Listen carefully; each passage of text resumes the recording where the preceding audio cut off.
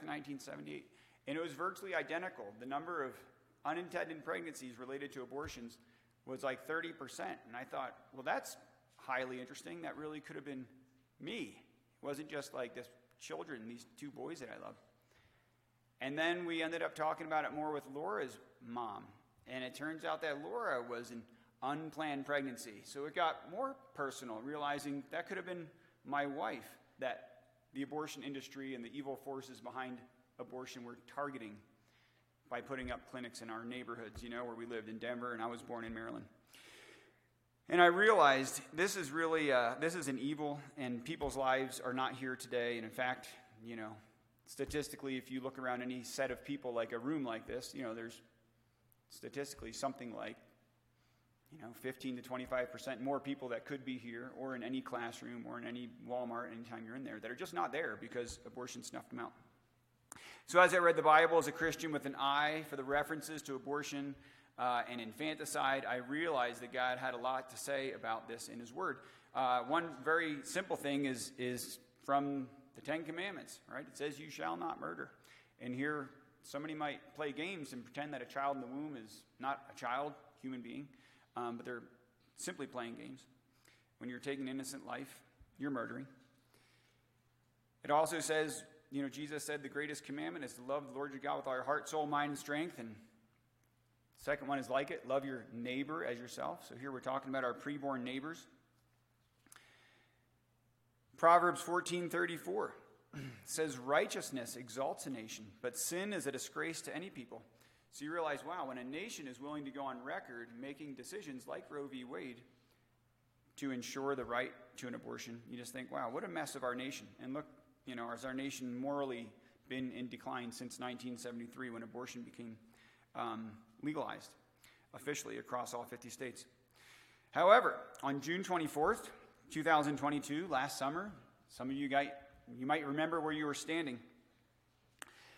On the day when Samuel Alito and Amy Coney Barrett and Clarence Thomas and Neil Gorsuch and Brett Kavanaugh made a decision that changed our country's moral compass in a very significant way that will save thousands, if not millions, of lives. The Supreme Court officially ruled in favor of the state of Mississippi in Dobbs versus Jackson's Women's Health Organization, keeping the state's 15-week abortion ban in place and officially overturning Roe v. Wade, and Planned Parenthood versus Casey, which returned that issue of abortion and making laws to the states. It's such a big deal. That's amen, and it's a big deal, and forever our culture is going to be changed in light of that, which really means that now in our country, as you look back to it, there was a Roe v. Wade era, and we're not in that era anymore. It's like our kids are kind of going to start growing up wondering what the heck that was and how weird that was as they learn about it, Overturning Roe v. Wade decision was supported by a 5-4 majority. And what this means is if you were born after 1973, when Roe v. Wade decision was made legalizing abortion, you survived Roe v. Wade. And those of us who were still alive on June 24th of last year, Roe v. Wade did not survive you. Praise God. It's a big deal. The National Right to Life Committee, the nation's oldest pro-life organization, estimates that 63,459,000 and some change abortions have taken place since 1973 to 2022. So that's during that era of Roe v. Wade, 63 plus million lives were taken, American lives. The estimate was gathered by tracking data from the CDC and also the Guttmacher Institute, which served as this, research arm of Planned Parenthood.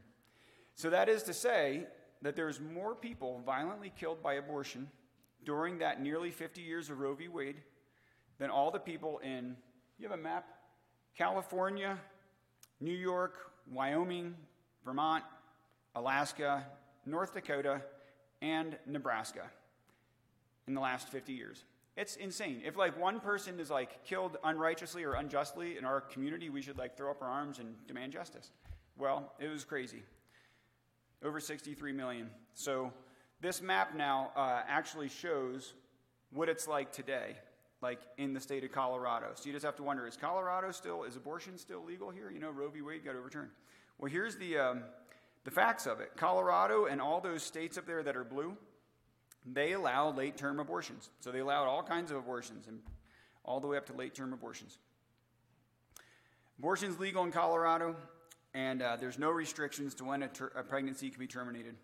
On July 6th, our governor, Jared Polis, issued an executive order. So this is right after Roe v. Wade was overturned. His executive order declared no one who is lawfully providing, assisting, seeking, or obtaining reproductive health care in Colorado should be subject to legal liability or professional sanctions in Colorado or any other state, nor will Colorado cooperate with criminal or civil investigations for actions that are fully legal in our state. So our state legislature passed something very similar, just codifying it, making sure that abortion was legal. But our governor came out and just wanted to go on record just to make sure you knew exactly what he thought. So it's pretty sad. So while we can rejoice that there was 5 Supreme Court justices willing to overturn Roe v. Wade, abortion is not abolished. So when you think back historically, we think about slavery, how we don't have slaves in our country today, not even like any legalized slavery going on. It's because there was a slavery, 13th Amendment was passed, abolishing slavery in our Constitution on January 31st, 1865. And then it was ratified in December 6th of 1865. But that 13th Amendment effectively abolished slavery in the United States. So that didn't happen here. Roe v. Wade got overturned and it just became neutral again. Before it was super jacked up. Now it's well, you can kill children if your state wants to. And it's up to the citizens of states like Colorado to get involved and run for office and pray and vote and fast and, love people. How can you overcome evil? So this is where I want to transition to a little more of the scriptures here, because that was a lot of politics and it's all involved. It's a spiritual issue before it's a political issue. It's a social issue. It's a personal issue, like I shared. But in Romans 12:21, this is a good passage to remember because it deals with a lot of life. But God instructs us, do not be overcome by evil, but overcome evil with good. So this morning, we're going to look at what the scriptures have to say about the moral opposite of abortion, and that is adoption. And the scriptures have a lot to say. And hopefully some of the things I shared today will stick in your heart and move you to action, because I think there's a lot of things we can do as believers to oppose abortion without, being jerks or whatever, and, speaking the truth in love. So the outline is basically what the Bible says about adoption and how it relates to our salvation.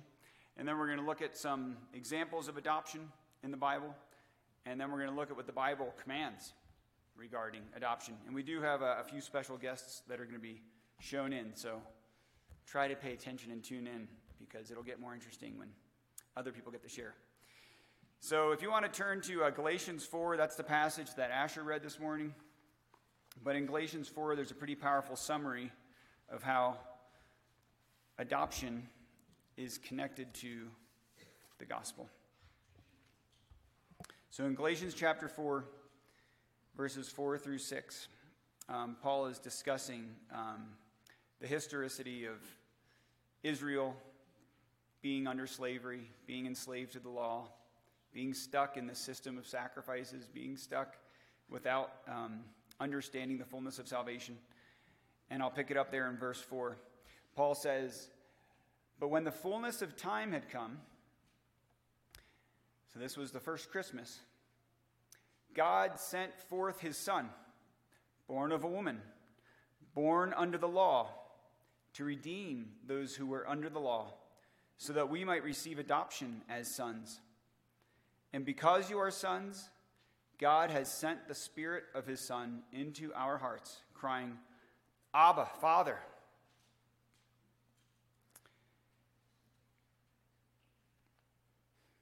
So Jesus was sent into the world, born to Mary, to redeem us. And redemption is kind of a cool word. When you redeem something, you're basically getting something back for what it's really valued at. You're really paying for something to get it back. Another synonym for it is ransom. It's a payment for a price to recover something from the power of another, which is a big deal. I don't know if you all ever saw the movie Taken before, but it's like got a lot of swear words in it and a lot of violence. So I don't really recommend it, or, just not flat out without those caveats. But it is an epic movie about this father redeeming his daughter from some kidnappers, like going to the ultimate extent of like doing whatever it takes to cross oceans and break into the bad guys like layers, and it's all Hollywood, so it's totally fake.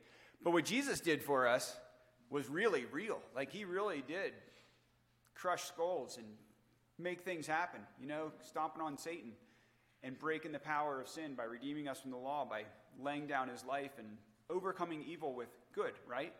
It's a big deal. Satan was the big loser in that one. But I'll tell you what, that redemption is powerful, and it's part of getting us to our salvation. So who needs to be ransomed? The scriptures say in this passage, those who are under the law. He was redeeming those of us who are under the law. And the Old Testament law, the Mosaic law, is, you can read the Pentateuch, the first 5 books of the Bible, and get the big overview of all those rules and laws. But it's summarized as the 10 Commandments, which is really helpful. Because you think, how many of us really need to be redeemed? How many of us are in need of redemption by a Savior who can break the power of sin because we're trapped under the law? How many of you guys have kept the 10 Commandments this morning? The reality is they're very, very easy to break when you think about things like, you shall have no other gods before me. Don't bow down to anything else. Nothing should be commanding your heart around. It should be God and God alone. He says, don't steal anything. Well, have you ever stolen anything before? From your siblings? Or I talk to college students a lot. You ever pirate music? Used to be more common than it is now. I think before Spotify, everybody was stealing music from these Russian websites. I don't know if people are still doing that. But it's easy to steal things, small things, particularly given your lifetime. It's easy to tell a lie. When I was a young kid, I thought at least I didn't murder and at least I didn't commit adultery. Shoot, I'm not even married. How could I commit adultery? And then you read the New Testament and Jesus' famous Sermon on the Mount, and what does he say? Even if you lust after a woman, you commit adultery in your heart. And I thought I didn't commit murder, so at least I got one good one. And then you read a little further, and Jesus says, even if you hate your brother in your heart, you're guilty of murder. And he goes on to say, guilty enough to go into fiery hell. It's like, oh my gosh, Jesus, who needs redeemed from the law? We all do. We've all broken those 10 Commandments at different times. And just in case you think you're still good, the last one of the 10 Commandments is like this catch-all. It's like, oh, you should not covet. Oh, well, that's like probably the easiest one to break. The reality is all of us need redemption. Every human being needs redemption. And by God's grace, when the fullness of time had come, he sent his Son to redeem those who are under the law, so that we might receive adoption as sons and daughters, really. And the whole lusting thing goes both ways, too, lusting after men and women. The Bible simplifies things in this masculine language, but really, it's talking about if we are adopted by God, we are his sons and we are his daughters. An adoptive child, by definition, was once outside of the family and then is brought into the family. And you know what? Once in a while when I'm getting to know a friend, maybe you guys have done this. It's kind of fun. If you get to know a friend and you think, oh, this guy's interesting or this family's interesting, and you're in some kind of conversation where it's maybe somewhat personal or over a meal, and you ask, hey, what's your story? How did you come to know Jesus? How'd you find him? What's your story there? And it's kind of cool. You don't know what's going to come out of their mouth, but something cool. Everybody's story of coming to Jesus is different. But once in a while, I'll ask that question to people or to college students, and they'll give me this weird answer. And it's kind of like, it requires some probing. But they'll say, I've just always been a Christian. And I just think, according to the Bible, you haven't just always been a Christian, Because the Bible says we were all dead in our transgressions, right? And he made us alive together in Christ. So we're born with this sin nature. And there might be a lot of people out there who can't remember a time not being a Christian, or they always remember going to church. But the reality is, at some point in your life, you were spiritually dead. And at another point in your life, you believed the gospel and the Holy Spirit sealed you and you became a Christian. And everybody has a story. Just sometimes you got to get a little introspective and figure it out, your testimony. But We were not always part of God's family, and we needed to be adopted. And that's this metaphor that Paul uses here, is this metaphor of being adopted. We were outside of his family, and through adoption, by the Holy Spirit, we were brought in. And he says, the third part there is that God has sent his Spirit of his Son into our hearts, crying out, Abba, Father. God sent his Spirit into our hearts, which further links this metaphor to salvation. You know, we were dead, our spirit was dead. And Ephesians 1:13 says, when we heard the gospel and we believed it, he sealed us with the Holy Spirit. That is a big relational component. The Spirit inside of our hearts now calls out to God, our Father. That's true of all genuine Christians. The relationship to God as our good Father is sealed with that adoption. If you're a Christian, so like everybody's not a Christian, but if you're a Christian, you've been redeemed. You've been adopted into his family, and you have the Spirit of God. So I'm going to state this very clearly. This is why adoption, I think, is such a big deal for Christians. Like, this is the reason why it's the biggest deal for Christians, aside from little babies. If you're not adopted by God, you are not saved from your sins and the judgment that you deserve. You're still under the law. If you have been adopted spiritually into God's family, you are saved. These things are linked. Every Christian should love adoption, at least your own adoption, or you're not a genuine Christian. Like, that's why adoption is like such a big deal. So I'm trying to just make it like clear. I'm not talking about adopting babies right now. I'm talking about your own adoption into God's family, which is through faith in Christ. It's a big deal, and as Christians, we should all just know that. It's just part of your own, it's part of your own journey. You're adopted. Sorry if you were 18 before you figured that out. Yeah. It's that they say you're not supposed to do with your kids if you adopt them nowadays. Don't wait until later to tell them. Tell them off the bat. So sorry if I just wrecked anybody's heart.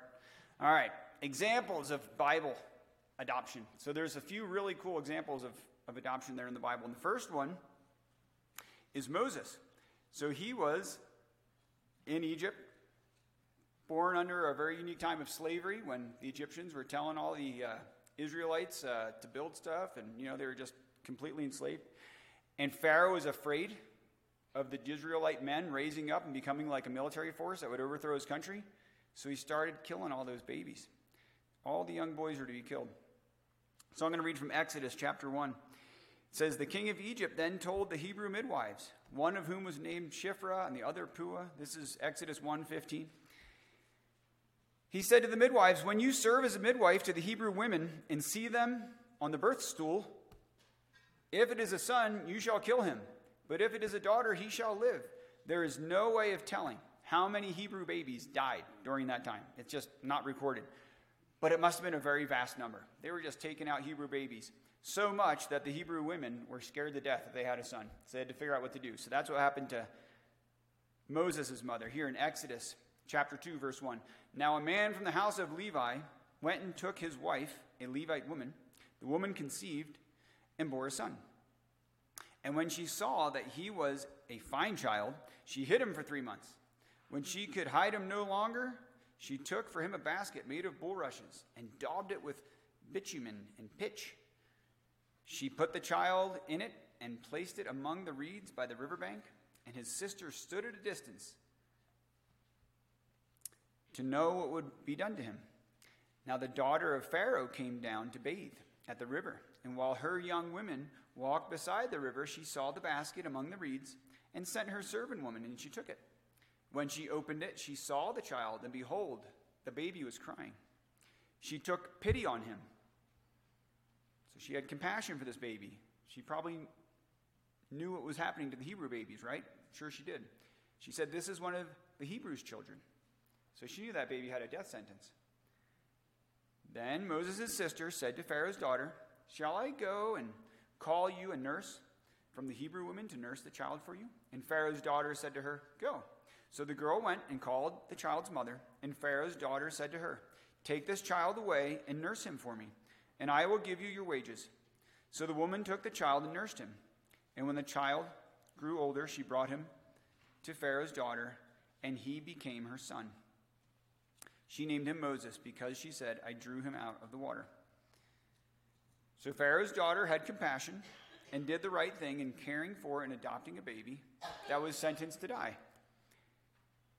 God was working out an absolutely huge story with that compassionate act of the mother just trying to trust God with that baby. You know, she was trying to figure out what to do, but she had to put the baby in the river. I mean, she was saying goodbye. And this other mom saw the baby, or this woman saw the baby and wanted to adopt her. God was working this incredible story through adoption. Supernatural story. If you remember how that story ends, Moses, the adopted son, is the superhero, right? He gets all the superpowers. He goes back to, Egypt when he realizes what's going on, and God uses him as this tool to help deliver the Israelites out of slavery and oppression of the Egyptians. And he does impossible things with the power of God to dramatically free his people from Egypt that altered the course of history forever. So there's going to be a pattern here. I'm going to share 2 more stories about adoption. But Moses, somebody had compassion on him, somebody adopted him into their family, and he became a superhero. Moses is an example of an international adoption, right? Here's the nation of Israel got brought into Egypt, if you guys remember the story. Well, and here's the Egyptians. They were a different people, and they adopted this baby, the daughter of Pharaoh did. Every adoption, you guys, every adoption story is so unique. I could share the story about Asher and Uriah, and they're different, and we've met lots of people who are adopted, and it's kind of cool to hear their stories, but everyone shares a different facet of compassion and need and faith, and they're all super cool. And we have an example of an international adoption in our church from some folks that have been coming here for probably a year and a half or something like that, but that's the Avilas. And I've known Ted and Pam for 20 years or more than 20 years now, since before Laura and I got married, so it's really a blessing because we kind of went through praying for each other about adoption because I think we both were talking about it a lot before either of us had adopted, or at least praying about it and sharing stories and stuff. So it's really cool to see how God led them on their journey. So I want to invite you guys up here to come up and share a little bit of your journey that God has had you guys on with your beautiful daughters, Rebecca and Julianne. So why don't you all come on up here? You guys can give them a hand to kind of warm them up or something. Let them know. We appreciate hearing from you guys.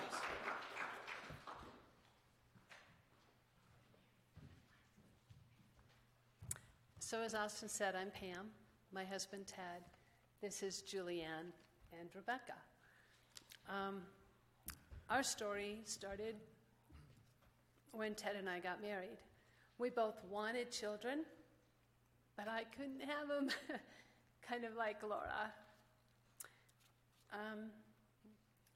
At the time, one of the Bible passages that Ted gave us, or that God gave Ted and I when we got married, was Proverbs 3, 5, and 6. And I know you guys probably all know that one. Trust in the Lord with all your heart. Lean not on your own understanding. In all your ways acknowledge him, and he will make your path straight. Well, little did I know, but God was taking me on a trust walk. Not always fun. So after 7 years of trying to have children, we couldn't. And I got angry with God. And I went to him in prayer. I was like, Lord, this is not fair. And God said to me, am I Lord of your life? I gulped and said, yeah. And he said, then do I not have the right to do what I want to do? Okay, Lord, that shut me up. So we decided to pursue adoption, and we had to take lots of steps of faith. Adoption wasn't unusual for me. My dad was adopted. My brother-in-law was adopted. So adoption was part of my story. We attempted a domestic adoption, went through the whole 8 months, and the day before we were to get the baby, the mom changed her mind and decided to keep it. But praise God, she kept it and didn't go for an abortion. So then we had lots of moves, weren't able to keep pursuing adoption, and God had other and better plans for us. After we moved, we went and visited my friend in California, and she said, what about foreign adoption? How about China? And she then proceeded to take us to all of her friends, which were multiple, And they had adopted little Chinese girls, and they were adorable. I fell in love. So we also were introduced to a company in Denver called CCAI. It's an adoption company. At the time, did only China. Now they do multiple other countries as well. Christian, run by two Chinese people who came out of China, who had a heart for the girls in China. China had a one-child policy starting in the 1990s, and you were allowed only one child. So the women in China would stay at home, have their children at home, not go to a hospital, in case it was a baby girl. They were not allowed to find out what the sex was prior to adoption. And if they had a baby girl, then they would just abandon it and try for a boy again, because the men who run the country and run the families said, we want a boy, no girls. So the adoption orphanages were loaded with beautiful baby girls, but thank God they weren't aborted. And so we started our journey on going to China. We applied, and then two obstacles came up. China got the bid for the Olympics, and Connie Chung put out a documentary on China's lost girls. Those two things they wanted to have a good face for the Olympics, and they were shamed by Connie Chung and her documentary. So China through our adoption agency alone, went from adopting out 100 children a month to 3 a month. So Ted and I got put on hold. It took us 6 years of waiting to get this one. Every 18 months, we had to redo United States paperwork and get reapproved and re-fingerprinted and pay and pay and pay. But through every obstacle, God met the need. If we trusted him, he met the need. During the time that we were waiting for Rebecca, one of our prayers was, God, you choose the child you want us to have. You know who's going to fit into our family. You know who you want us to have. China told us that they did the picking. I knew it was God who would do the picking. After 6 years, we got her picture in the mail with a question mark. Do you want to adopt this child? Are you kidding? Of course we do. It took us 2 weeks, and we had to be on a plane flying to China. Didn't know a thing, scariest thing in my life. I don't know how to speak Chinese. I don't know how to read Chinese. Don't know anything about a communist country. But there we were on the way. The adoption agency took great care of us. After 2 weeks of staying in the country, we flew back with our brand new baby girl. At that time, China did not allow us to go back and adopt again. We're too old. But then they opened up their doors again because their orphanages were getting so full and just overflowing. And so they let us know that if we wanted to take an older child, we could go back and do that. At the time, right before they opened their doors, God just put a burning desire on my heart to adopt again. Rebecca kept asking for a sister. And between those two things, I'm like, okay, Lord, we've got to do this. We tried foster care. We actually had 2 children placed in our home. They were with us for almost a year. We were told, oh yeah, you can adopt. These parents aren't getting their act together. Well, praise God, the parents did get their act together. And they got their children back, and they got to keep their beautiful children that we had. But then that pushed us to look at Adopt U.S. Kids. There are thousands of kids on that website that you can go. They're in foster care, but their parents are no longer involved, and those children are free to be adopted. So I went to that website looking to see what we could get from there. And while I was on the website looking, Ted walked in the room, said, "What are you up to?" I hadn't told him.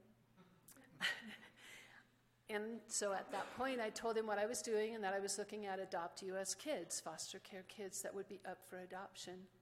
And his response to me at that time was, well, why aren't we going back with CCAI?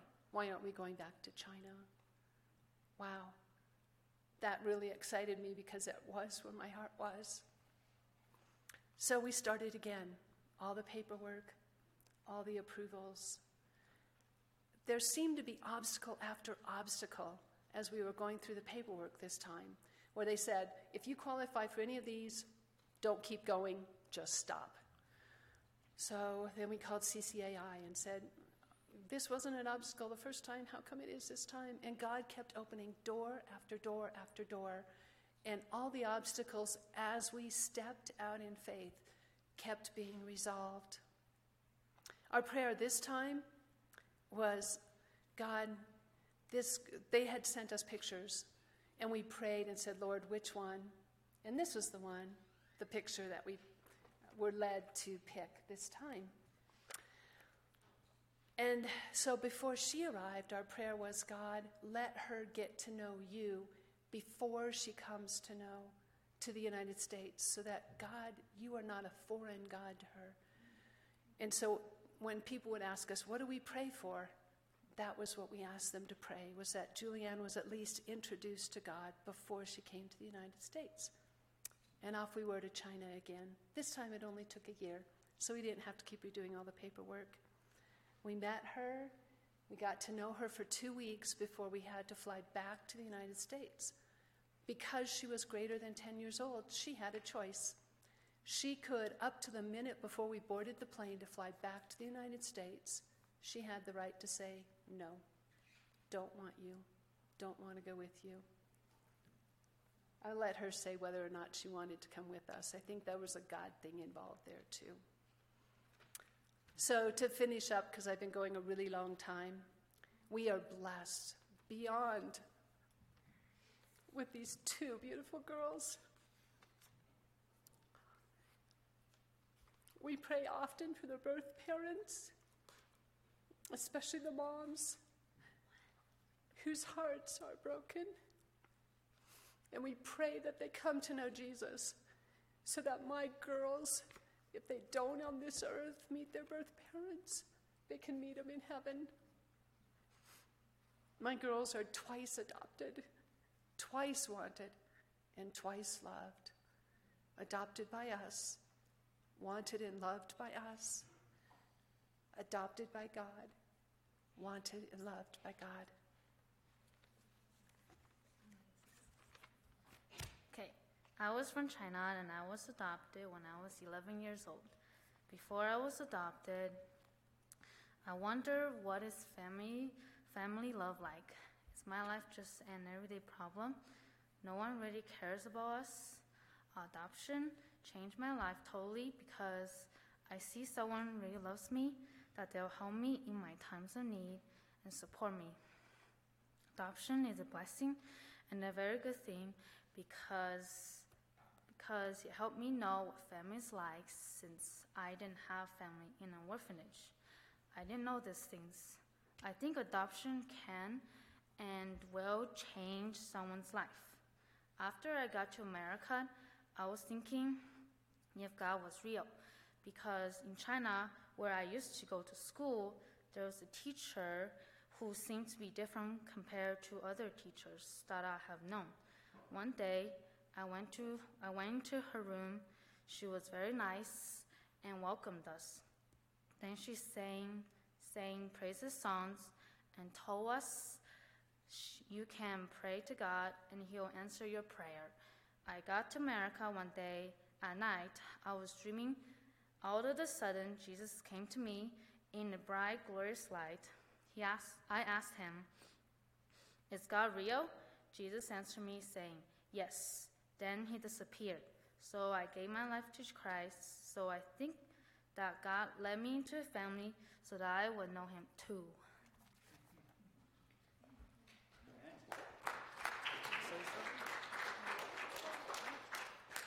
So I'm going to say something on the funner side. China is a big, big country. For instance, if anyone has ever been to Phoenix, there's maybe about 2 or 3 million people in Phoenix.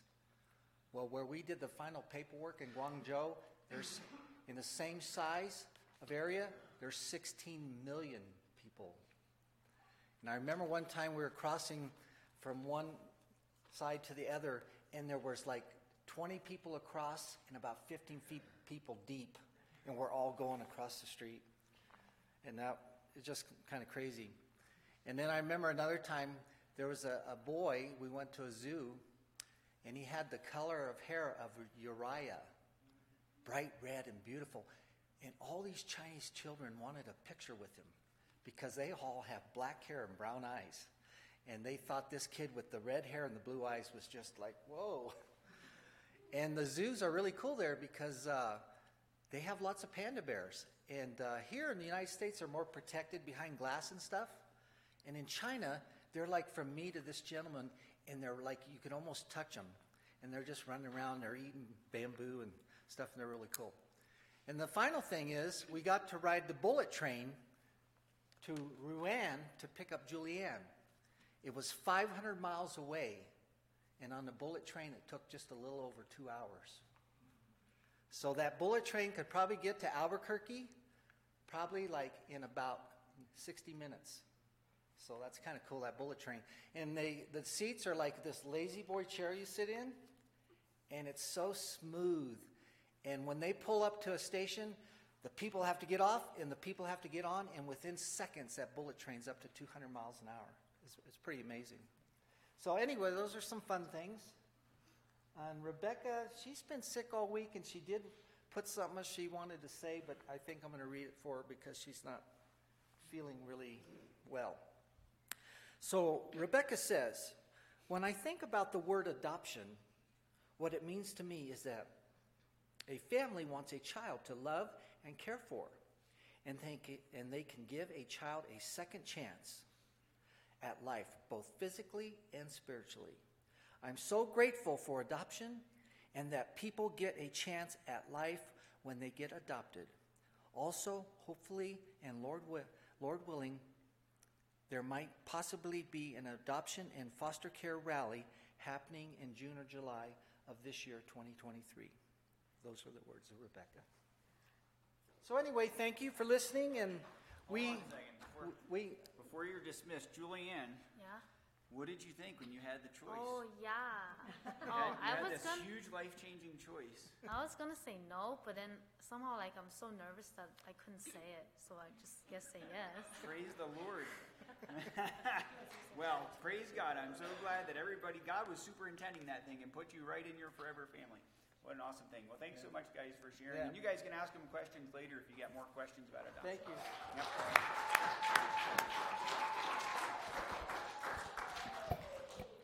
Fantastic. What a blessing. Yep. Julianne is tearing up the court for Ignacio basketball too, right? So try to catch a game before it's over. Let's see. That's a pretty cool and awesome story, an example of international adoption. Here's a scriptural example of kinship adoption. So kinship is like, and maybe this has happened to somebody before, where there's someone in your family who's like not able to parent their child for whatever reason. Maybe it's related to death or some kind of abandonment issue. And boy, there's a need for that child to get adopted, and sometimes somebody in the family will step up to help. Esther in the Bible, sweet Esther, she was an example of a girl who was adopted by her extended family. This comes from Esther chapter 2, verses 5 through 7. It says, now there was a Jew in Susa, the citadel, whose name was Mordecai. Okay, so this was in the Persian Empire after the exile of all the Jews. So Mordecai was the son of Jair, the son of Shimei, son of Kish, a Benjaminite, who had been carried away from Jerusalem among the captives, carried away with Jeconiah, king of Judah, whom Nebuchadnezzar, king of Babylon, had carried away. Mordecai, he was bringing up Hadassah, that is, Esther, the daughter of his uncle, for she had neither father nor mother. The young woman had a beautiful figure and was lovely to look at. And when her father and mother died, Mordecai took her as his own daughter. So that's from Esther chapter 2, verses 5 through 7. Esther was adopted by her cousin, Mordecai, so presumably an older cousin, and he did the right thing, right? He had compassion welled up in this guy. He realized that if somebody's not going to take care of his cousin, who's going to do it? So he did the right thing by caring for this younger family member that was in great need. Now, if you remember the story, So the king that she was serving under as she grew up was King Ahasuerus, or Ahasuerus of Persia. So this was after the Babylonian Nebuchadnezzar guy left power. The Persians kind of took over. So this guy was, kind of a total creep. So his wife, right, who was this beautiful Queen Vashti, she wouldn't come to him when he was called. He wanted to show off his beautiful wife to all his dinner guests. So he decides to discipline his wife by finding a new, more beautiful wife. So he tries to find the most beautiful girl in his kingdom to replace his wife. That'll teach her. So this year-long beauty pageant was instituted. Kind of weird. Emphasis on weird. Okay, so the guy was like totally an individual. All right, so Esther found herself as the winner of the beauty pageant. Okay, congratulations, Esther. You now have like a super wealthy creep husband. All right. She found out pretty soon that she was in this oppressive situation, kind of like Moses, right? So these people were, behind the scenes making rules to attack the Jews. And Esther was in this opportunity now as the king's wife, as the queen, to help speak up and save the Jewish people from being killed by her creepy king husband. Maybe to save the day. And Mordecai famously said, "Who knows whether you have not come into the kingdom for such a time as this?" That's kind of like the famous line, right, from Mordecai.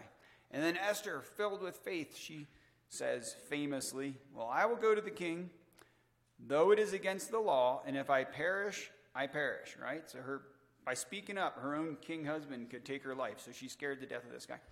So just like Moses, there's this adopted individual who's got this super unique calling on their life to be the superhero, to be the savior of this story.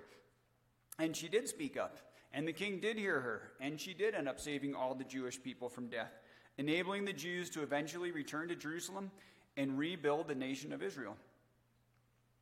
Pretty cool. So that's a kinship adoption, compassion involved. This cousin, or maybe uncle, but Mordecai decided, to step in with compassion and adopt this girl, and God used her in incredible ways, just absolutely incredible ways. So can you guess? I have a third famous Bible adoption example. Can you guess who it is? Yeah, Jesus, the Sunday school answer. You guys got it. Good. So he was someone who also was born during an oppressive time period, right? And he also rose up to rescue many people from death. In the Christmas story, he was conceived by the Holy Spirit, not through a human father. So when Joseph found out that his betrothed girlfriend was pregnant, he had a big decision to make, right? There's a baby involved, there's a pregnant woman involved, and now he's kind of on the hook here to figure out, should I call her out for however she got pregnant, or do I decide to take this baby as my own, to adopt this child who's in utero? And he decided to marry Mary anyway, and he was accepting Jesus as his son when he did that. So Joseph had compassion on a woman and child in need, and he did the right thing, and he adopted Jesus to raise him as his son. And similar to Moses' life and Esther's life, there was this opportunity for Jesus to rise up and be the Savior. But this time it was like on a way bigger scale, right? To be the Savior of the world. Oh, also interestingly, kind of like when Moses was a baby, the king was killing, the Pharaoh was killing the babies in Egypt, baby boys.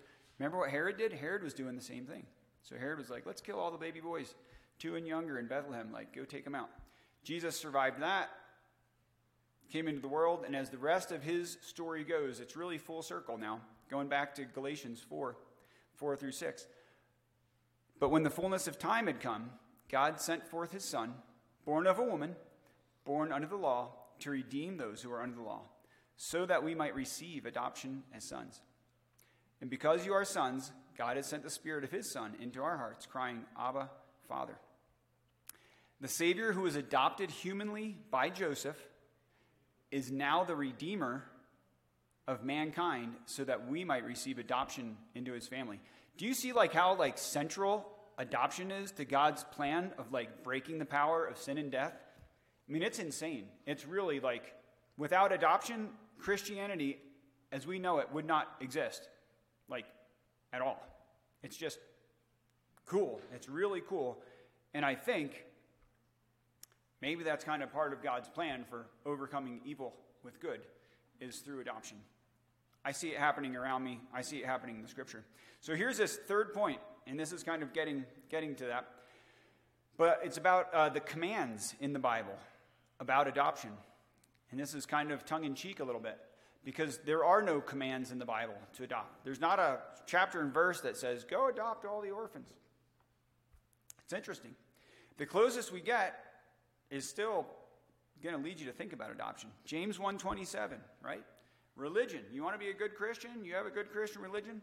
Religion that is pure and undefiled before God the Father is this: to visit orphans and widows in their affliction, and to keep oneself unstained from the world.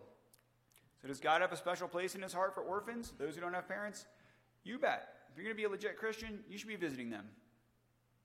Interpret the word visit however you want, because there's a lot of ways that you could visit a child in China by jumping on a bullet train and bringing a baby girl home. There you are, visiting orphans, right? A lot of ways. We've been down to Planned Parenthood before when there's women walking in there, young women with like a friend, and you don't know what they're doing, but you know the place exists to take human life. We're visiting orphans. We're calling out to those kids and praying that those moms would turn around and come out. And sometimes they do. And it's just about the most exciting thing in the world when they do. Isaiah chapter 1, verse 17 says, learn to do good, seek justice, correct oppression, bring justice to the fatherless, plead the widow's cause. Isn't that interesting? The widows kind of linked there again with the fatherless or with the orphans.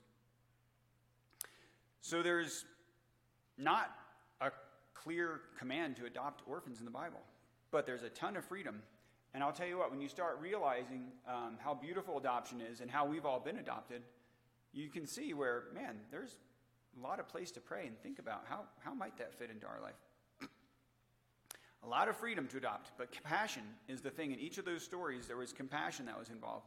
And compassion just might overtake you to follow through with thinking about adoption or applying for adoption or thinking about all the thousands of dollars that it could take to adopt a child. Just curiously, how many people here in the room were either adopted or you have an ancestor, like a direct ancestor, maybe a father, maybe a grandparent, maybe a great-grandparent, or somebody that you know of that was adopted? And if that's you, would you just stand up right now? If you were adopted, or you have, go ahead and stand up back there, Jeff. And yeah, just look around. That's a lot of us. And there's a lot of, I'm standing too, my grandmother was adopted. And you just think, if, yeah, you can grab a seat now. But if that didn't happen, if somebody didn't have the compassion to adopt my grandmother, I wouldn't be here today. I mean, statistically speaking, there's no way possible that I would be here today if that didn't happen. There's just this beautiful chain of events that happen after an adoption, too, that goes on for generation after generation. It's absolutely fantastic. Famous people in our world that were adopted. Do you guys know any? I got a little list here for you. Some people that have influenced your life. And I had a longer list, and we'll see if I can find it here. Babe Ruth, Eleanor Roosevelt. Who do you got? Who? Aaron Judge was adopted? Praise God. Look at that. Steve Jobs. John Hancock, American patriot. Nelson Mandela, probably the most influential person on the continent of Africa in recent history. Leo Tolstoy, Nancy Reagan, Dave Thomas. Every time you eat a square hamburger, it's him. Edgar Allan Poe. He's a little creepy, but that's all right. Influenced, it's all right. Gerald Ford, Simone Biles, if you enjoy watching the Olympics. Such a big deal. You guys, there are so many neat people out there that adopted. That's just a few. Bill Clinton was another one. Tim McGraw, Faith Hill, John Lennon. Our world wouldn't be the world that it is today if those people weren't adopted and loved on and developed into the people that they became, the influential world changers that they became. Right now, there's millions of children around the world that need forever families. There's also over 100,000 children in the U.S. You mentioned that Adopt U.S. Kids website that are older kids. They're beautiful, created in God's image souls, and they've been through challenging issues in life, and they need a family, and they're waiting for somebody to just trust God with them. There's needs in our county right here. In our county, foster care is a thing, and I know some of you guys Ted and Pam fostered here in La Plata County, correct? With Charmaine. So Charmaine McDonald Summers is a gal who was supposed to be here today, and the snow kept her away, unfortunately. But she's actually a really neat Christian. She goes to the Grace Church in Durango, and her husband is Lee, and they just love the Lord, and they love kids, and that's her job. She works in the county, and she helps coordinate families. In the middle of the night, she'll get a phone call that there's a child who's been, taken out of a dangerous situation, and she has a list of people that are willing to foster care children. So she'll go through the list and start calling people and find out where can this child be placed, in the next 5 hours with his bag of belongings. So when God is looking for compassionate people, and Charmaine is helping to connect compassionate people, and guess what kind of people are commanded to be compassionate? Us, right? The Christians. We got the Spirit of God in us to have supernatural patience. I mean, we're all in process. None of us is perfect, but for crying out loud, there are people that are needed to foster care kids in our own community all the time. So here's what she said. I asked her if I could read something about her. Is there a picture of Charmaine? There you go. She says, I have worked for the foster care and adoption program for 15 years. And for the past 7 years, I have supervised both of these programs. The program is through La Plata County Department of Human Services, specifically the Child Welfare Program. It is a government-run initiative. And as such, I feel led to be a light in a place that can often be dark. I recruit, train, make placement decisions of children in homes, support and provide ongoing assistance to our certified foster adopt homes. She said, I'm sorry to miss this opportunity to share about foster care and adoption. What an amazing service we are called to as God's people to love and care for babies, children, youth, and their families. In their lowest moments, we are given a chance to shine God's light and love by sharing what God has blessed us with. What a blessing. It is not easy work, and you are definitely stepping into spiritual warfare, but God promises to always be with us in the lowest times. So if you are called to serve him through the ministry of foster care and adoption, please don't hesitate to reach out to me. I can give you more information and answer any questions you may have. My cell number is 970-799-3794. I can chat on the phone or meet in person. God's heart is for the lost, the broken, despondent, and how amazing that you and I get to be the vessel that works through to shine his love, healing, and provision. Thank you, Charmaine. She might come some other Sunday, just so people can meet her and say hi. But I just can't think of a more compassionate place for the church to step in and say, yeah, there's kids in our community that straight up have needs. Some of us just might be called to do that, and that would be life-changing for some child and probably for your family as well. But there's kids who have real needs out there, bigger than some of our first world problems. There's other opportunities to make a difference. So this is kind of maybe a conclusion when you think about what can we do in light of all the needs that are out there.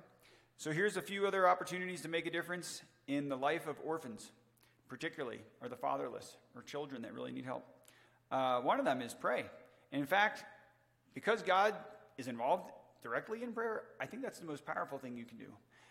Maybe not the only thing, but probably the most powerful thing, to pray. Pray and fast that God would intervene, that God would give our church faith and people faith to trust him with things like foster care and adoption. And there's a million things you can pray for that are related to the fatherless. 40 Days of Life, when it comes up this spring, it's great to go down there with your family and take an hour slot and just pray, particularly on a Tuesday morning when there's the abortion doctors in the house. It is extremely eye-opening to realize that we live in a culture of death and not to stick your head in the sand and wish it would go away, because it's here and it has ripples in our culture and it's affecting our families and it's sad, but it's great to go and pray. Another thing is Master Plan Ministries. This is great. Last year we did it. We're doing it again, but we're bringing in a group of basically missionaries to the preborn to come do a training for people in Durango, and it's set up through our college ministry in Durango. And there's not a time yet, but it's April 2nd. So on April 2nd, which is a Sunday, after church, I'll give you more details when I have them, but you can come to a training, and for 4 hours, they give you some of the best world-class Christian worldview training on how to talk to people about one of the most sensitive topics on the planet, which is abortion. And talking with people about it can be challenging and it can be emotional, but they help you ask really good questions and listen really well. And you come away feeling like you could hear somebody without having to attack them. And if they attack you, you can diffuse it. And after 4 hours of training, you might consider going on the college campus on the next Monday and Tuesday, where they have a really interactive display set up that gets college students to stop and ask questions. And we ask them questions about, do you think abortion should remain legal? And we have a lot of really good conversations, and they lead back to the gospel of Jesus Christ, who created us as human beings with value. And I just encourage you all to join me on that, April 2nd, for the training, and maybe for the 3rd and the 4th for the outreach. It's absolutely life-changing, and we see students every year change their minds, and we hear a lot of stories of people that need to understand about God's forgiveness, and we share the gospel with college students. And it's challenging, and it's a lot of fun. It's probably appropriate for kids that are like middle school and up, the training, because they talk about all the things that can lead to unintended pregnancies. Oh, let's see. Night to Shine. How many of you guys know what Night to Shine is?